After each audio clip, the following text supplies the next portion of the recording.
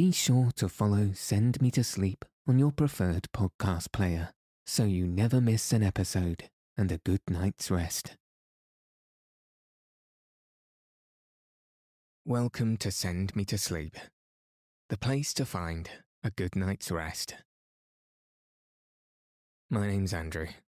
Thanks for joining us, and for taking this time for yourself to ensure you get a peaceful night's sleep. Tonight, I'll be reading The Hound of the Baskervilles, Chapter 13, Fixing the Nets. In the last chapter, Holmes and Watson had found the escaped convict had fallen over the cliff, and they suspected that the neighbour Stapleton had been the instigator. In this chapter, Sherlock looks to visit Mrs. Laura Lyons once more to implore her to help. If you haven't already, find a nice place to get cosy. Take a deep, relaxing breath, and settle your body in whatever way feels most comfortable. Now all you'll need to do is follow the sound of my voice. So let your eyes fall heavy and your breath soften as we settle in for a peaceful night's sleep.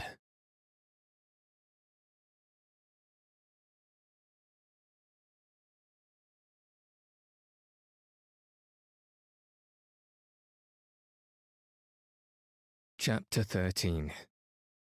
Fixing the Nets.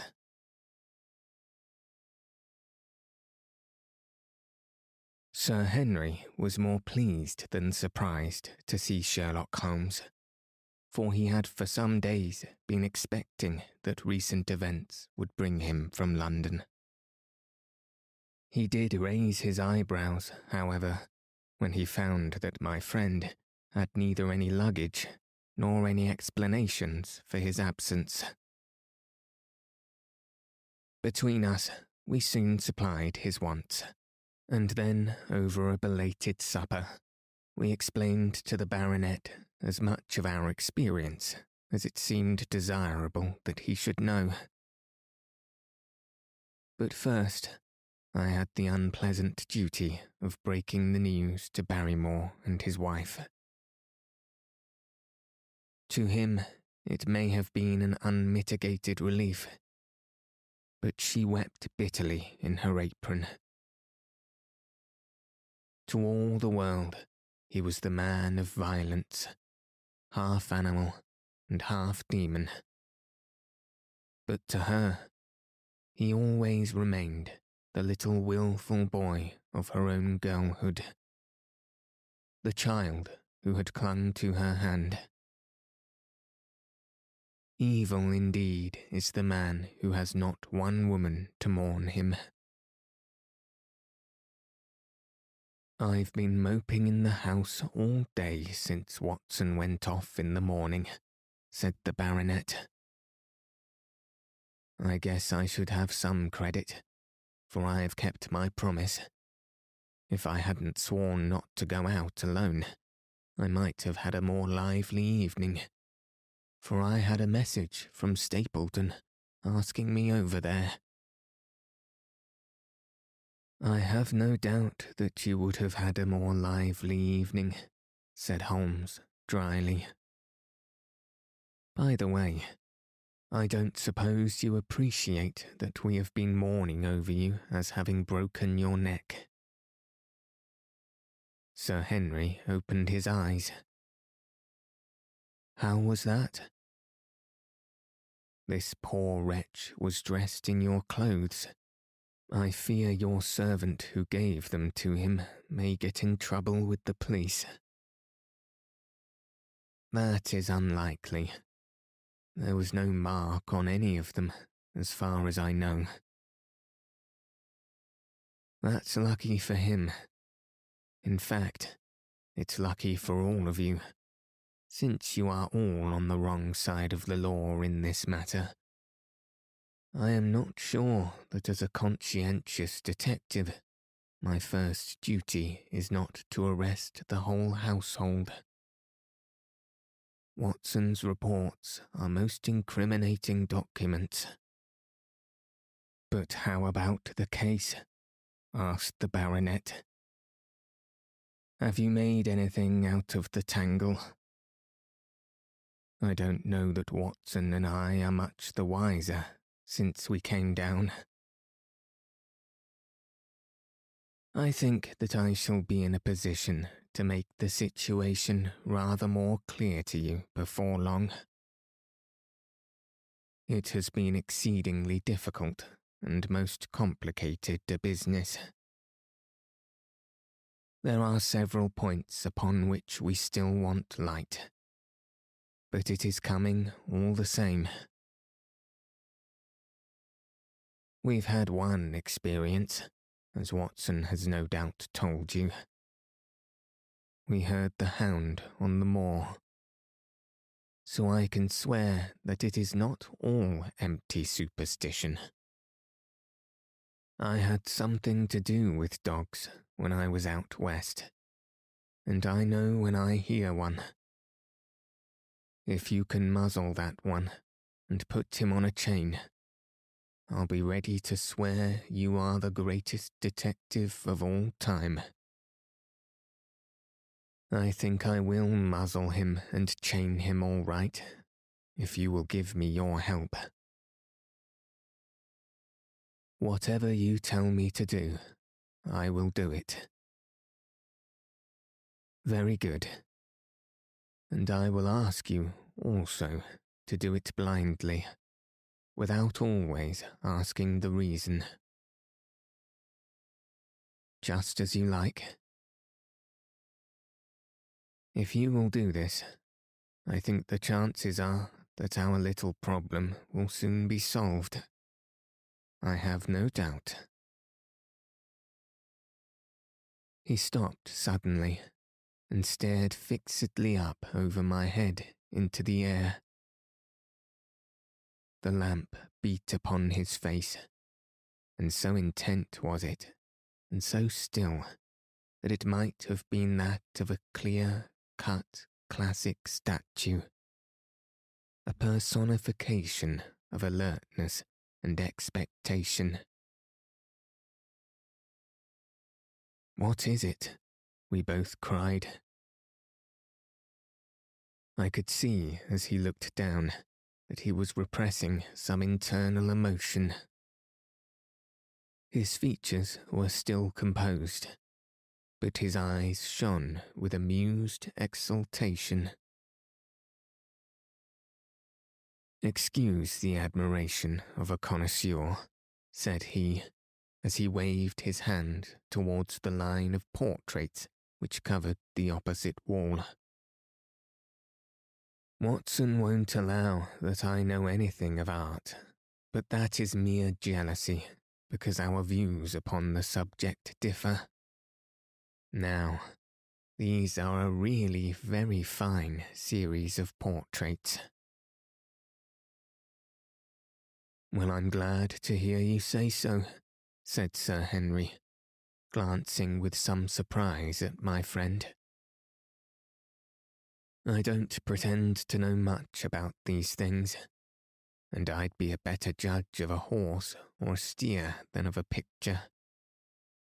I didn't know that you found time for such things. I know what is good when I see it, and I see it now. That's Nella, I'll swear. That lady in the blue silk over yonder. And the stout gentleman with the wig ought to be a Reynolds.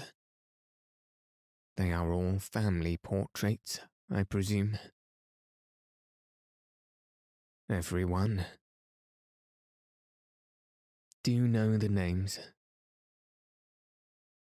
Barrymore has been coaching me in them, and I think I can say my lessons fairly well. Who is the gentleman with the telescope? That is Rear Admiral Baskerville, who served under Rodney in the West Indies. The man with the blue coat and the roll of paper is Sir William Baskerville, who was chairman of committees of the House of Commons under Pitt. And this cavalier opposite to me, the one with the black velvet and the lace. Ah, you have a right to know about him. That is the cause of all the mischief.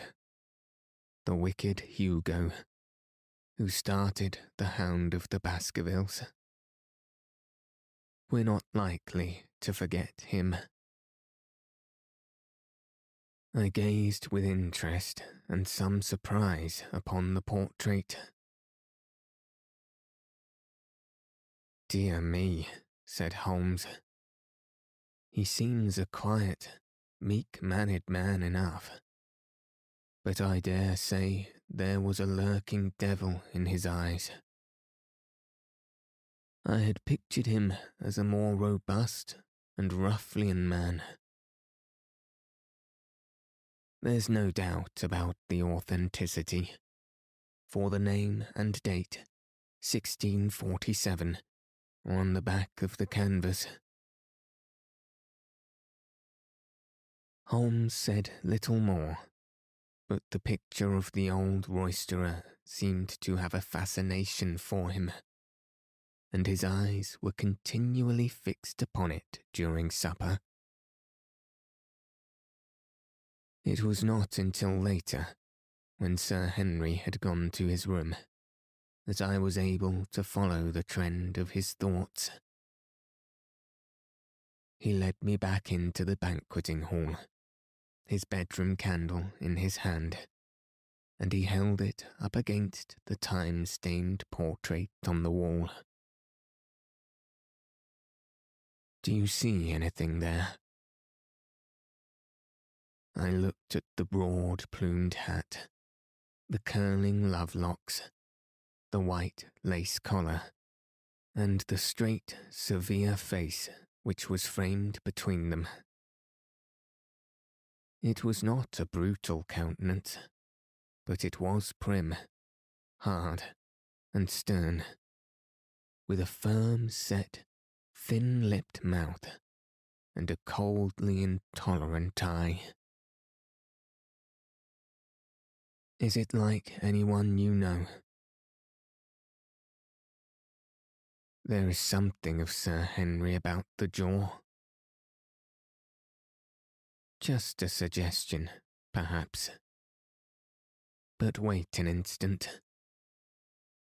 He stood upon a chair, and holding up the light in his left hand, he curved his right arm over the broad hat and round the long ringlets. "Good heavens!" I cried in amazement. The face of Stapleton had sprung out of the canvas. "Ah, you see it now. My eyes have been trained to examine faces, and not their trimmings. It is the first quality of a criminal investigator that he should see through a disguise. But this is marvellous. It might be his portrait. Yes, it is an interesting instance of a throwback, which appears to be both physical and spiritual. A study of family portraits is enough to convert a man to the doctrine of reincarnation. The fellow is a Baskerville. That is evident. With designs upon the succession. Exactly. This chance of the picture has supplied us with one of our most obvious missing links. We have him, Watson. We have him. and I dare swear that before tomorrow night he will be fluttering in our net as helpless as one of his own butterflies. A pin, a cork, and a card, and we add him to the Baker Street collection. He burst into one of his rare fits of laughter as he turned away from the picture. I have not heard him laugh often, and it has always boded ill to somebody. I was up betimes in the morning, but Holmes was afoot earlier still, for I saw him as I dressed, coming up the drive. Yes, we should have a full day today, he remarked, and he rubbed his hands with the joy of action. The nets are all in place, and the drag is about to begin. We'll know before the day is out whether we have caught our big, lean-jawed pike, or whether he has got through the meshes. Have you been on the moor already? I have sent a report from Grimpen to Princetown as to the death of Selden. I think I can promise that none of you will be troubled in the matter. And I have also communicated with my faithful Cartwright, who would certainly have pined away at the door of my hut, as a dog does at his master's grave, if I had not set his mind at rest about my safety. What is the next move? To see Sir Henry. Ah, here he is. Good morning, Holmes, said the baronet. You look like a general who is planning a battle with his chief of staff. That is exactly the situation. Watson was asking for orders. And so do I. Very good. You are engaged, as I understand, to dine with our friend Stapleton's tonight. I hope that you will come also. They are very hospitable people, and I am sure that they would be very glad to see you. I fear that Watson and I must go to London. To London? Yes. I think that we should be more useful there at the present juncture. The baronet's face perceptibly lengthened. I hoped that you were going to see me through this business. The hall and the moor are not very pleasant places when one is alone. My dear fellow, you must trust me implicitly and do exactly what I tell you. You can tell your friends that we should have been happy to have come with you, but that urgent business requires us to be in town. We hope very soon to return to Devonshire. Will you remember to give them that message? If you insist upon it. There is no alternative, I assure you. I saw by the baronet's clouded brow that he was deeply hurt by what he regarded as our desertion. When do you desire to go? He asked coldly.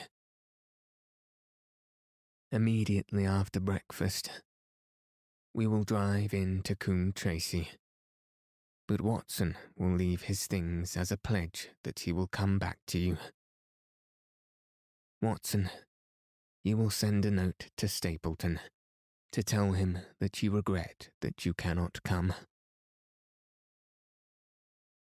I have a good mind to go to London with you, said the baronet. "Why should I stay alone here?" "Because it is your post of duty. Because you gave me your word that you would do as you were told, and I tell you to stay." "All right then, I'll stay." "One more direction. I wish you to drive to Merripit House. Send back your trap, however, and let them know that you intend to walk home." "To walk across the moor?" "Yes. But that is the very thing which you have so often cautioned me not to do. This time, you may do it with safety. If I had not every confidence in your nerve and courage, I would not suggest it. But it is essential that you should do it. Then I will do it. And as you value your life, do not go across the moor in any direction, save along the straight path which leads from Merripit House to Grimpen Road, and is your natural way home. I will do just what you say." "Very good. I should be glad to get away as soon after breakfast as possible, so as to reach London in the afternoon." I was much astounded by this programme, though I remembered that Holmes had said to Stapleton on the night before that his visit would terminate next day. It had not crossed my mind, however, that he would wish me to go with him. Nor could I understand how we could both be absent at a moment which he himself declared to be critical. There was nothing for it, however, but implicit obedience.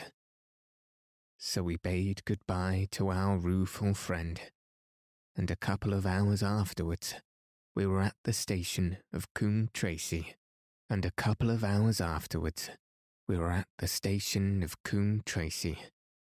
had dispatched the trap upon its return journey. A small boy was waiting for us upon the platform.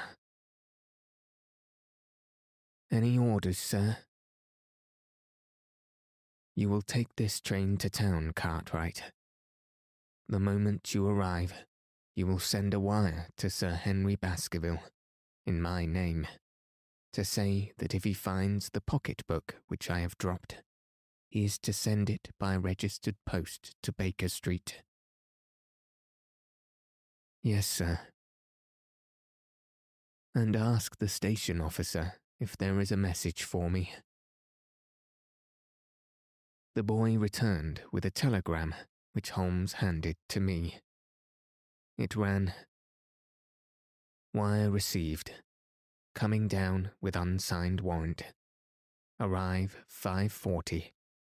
Lestrade." That is in answer to mine of this morning.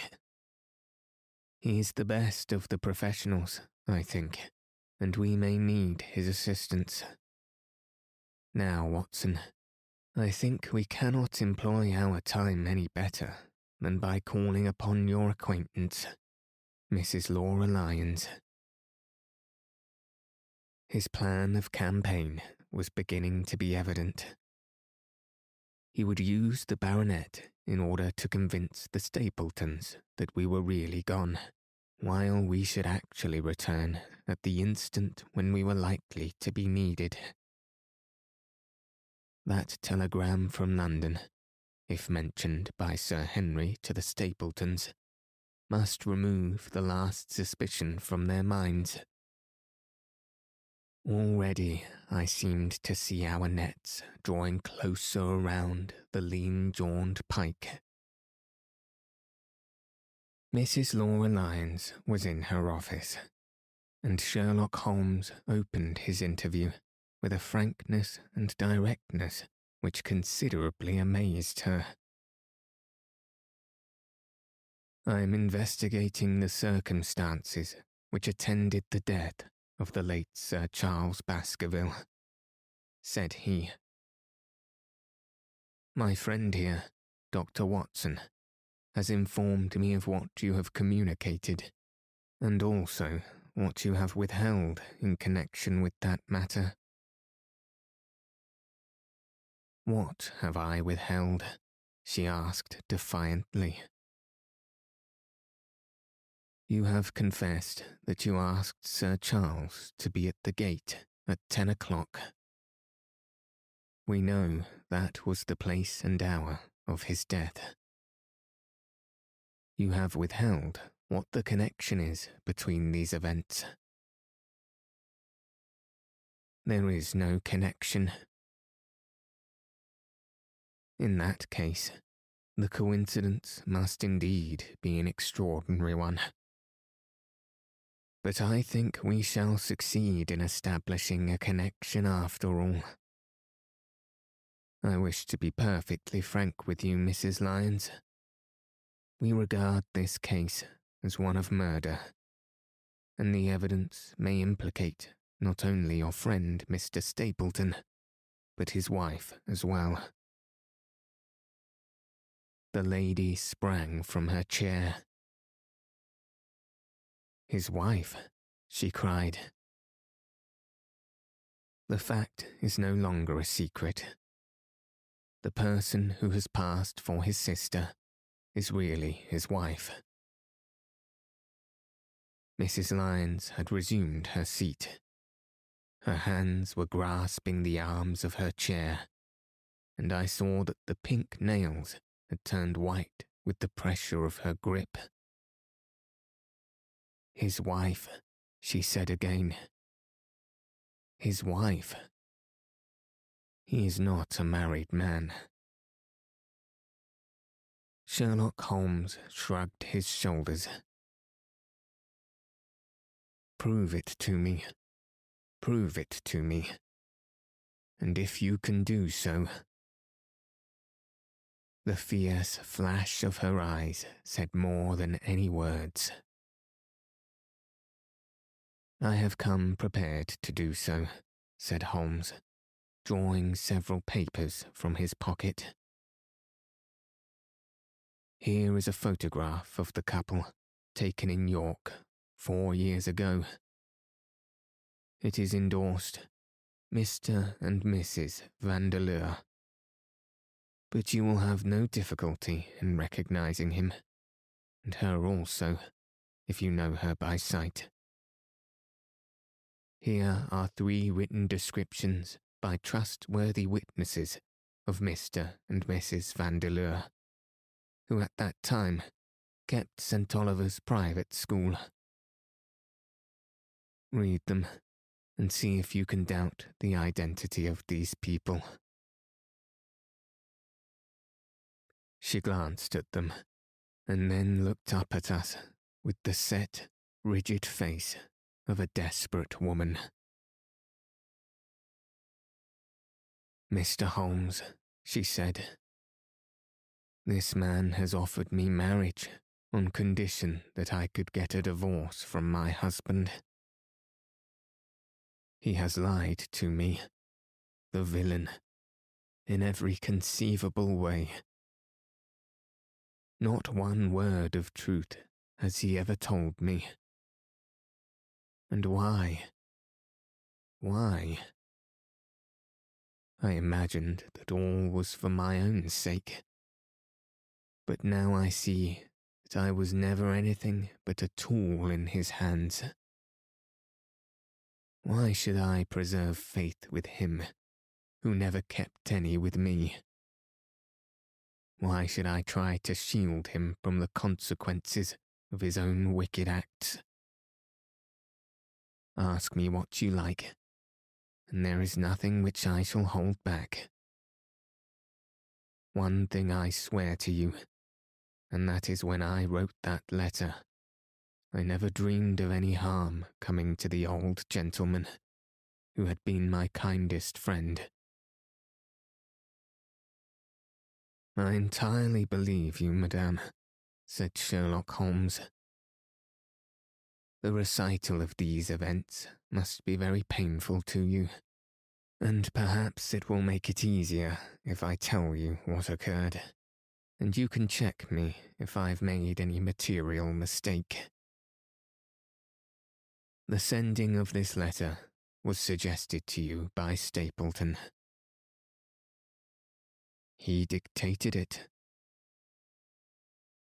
I presume that the reason he gave was that you would receive help from Sir Charles for the legal expenses connected with your divorce. Exactly. And then, after you had sent the letter, he dissuaded you from keeping the appointment. He told me that it would hurt his self-respect that any other man should find the money for such an object, and that though he was a poor man himself, he would devote his last penny to removing the obstacles which divided us. He appears to be a very consistent character. And then you heard nothing until you read the reports of the death in the paper. No. And he made you swear to say nothing about your appointment with Sir Charles. He did. He said that the death was a very mysterious one, and that I should certainly be suspected if the facts came out. He frightened me into remaining silent. Quite so. But you had your suspicions. She hesitated and looked down. I knew him, she said. But if he had kept faith with me, I should always have done so with him. I think that on the whole, you've had a fortunate escape, said Sherlock Holmes. You have had him in your power, and he knew it, and yet you are alive. You have been walking for some months very near the edge of a precipice. You have been walking for some months very near the edge of a precipice. We must wish you good morning now, Mrs. Lyons, and it is probable that you will very shortly hear from us again. Our case becomes rounded off, and difficulty after difficulty thins away in front of us, said Holmes, as we stood waiting for the arrival of the express from town. I shall soon be in the position of being able to put into a single connected narrative one of the most singular and sensational crimes of modern times. Students of criminology will remember the analogous incidents in Godno, in Little Russia, in the year 66. And of course, there are the Anderson murders in North Carolina. But this case possesses some features which are entirely its own. Even now, we have no clear case against this very wily man. But I shall be very much surprised if it is not clear enough before we go to bed this night. The London Express came roaring into the station, and a small, wiry bulldog of a man had sprung from a first-class carriage. We all three shook hands, and I saw at once, from the reverential way in which Lestrade gazed at my companion, that he had learned a good deal since the days when they had first worked together. I could well remember the scorn which the theories of the reasoner used then to excite the practical man. Anything good? He asked. The biggest thing for years, said Holmes. We have 2 hours before we need think of starting. I think we might employ it in getting some dinner. And then, Lestrade, we will take the London fog out of your throat by giving you a breath of the pure night air of Dartmoor. Never been there? Ah well, I don't suppose you will forget your first visit.